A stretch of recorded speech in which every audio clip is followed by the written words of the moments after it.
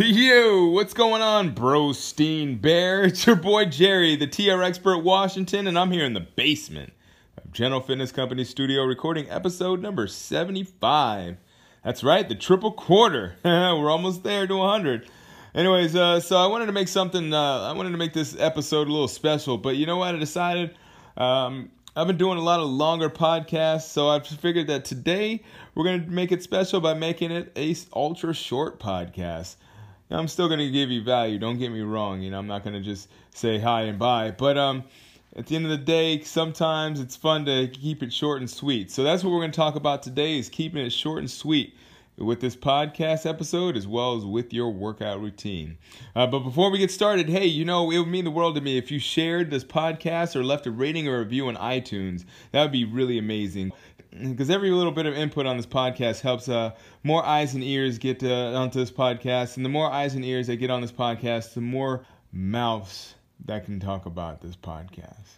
So anyways, let's go ahead and get this show on the road. Episode number 75. Keep it short and sweet, baby. Lego!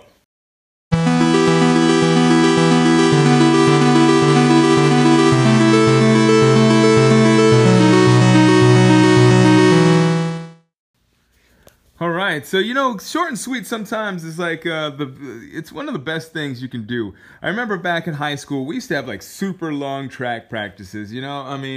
We had like these 2-hour-long track practices, and we just used to do pretty much everything. It seemed like it was just like crazy what we were doing. But our coach always used to say we need to be conditioned and yada yada yada, all this stuff.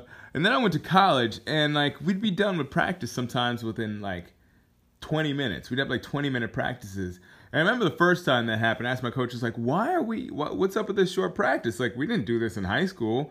And my coach had the best response. She said, well, this isn't high school, so I hope that you're not going to be running the same way as you were in high school. And I was like, damn, cold-blooded.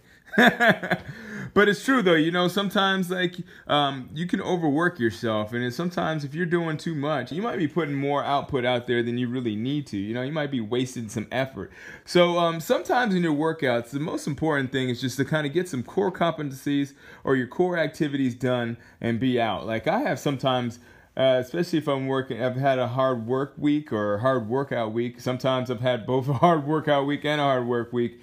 And I have a day or two that's maybe not necessarily a quote-unquote recovery day, but it's a day that maybe I don't really work as hard on like heavier weights, or I don't work as hard on my cardio. I just kind of focus more on like getting the core foundation of my movements solid. So it's just something to think about, like, and you don't have to go out there and kill yourself all the time. I know some of you that might listen to this podcast are big fans of just going all out and trying to go team no sleep sometimes.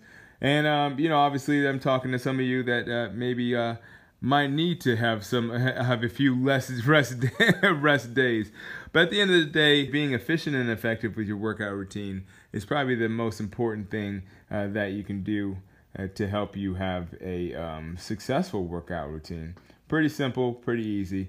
And let's go ahead and, you know what? No conclusion today. I appreciate you listening. We're going to finish this off. Super short episode. I don't even know how long this is going to be. Probably like 5 minutes long. But hey, this is episode number 75. And if you want a little bit more, you can always go back and listen to the other 74 previously recorded episodes. So anyways, I really appreciate you listening to this episode today. I hope you have a great day or evening or morning or whenever you're listening to this. And as always, keep good company.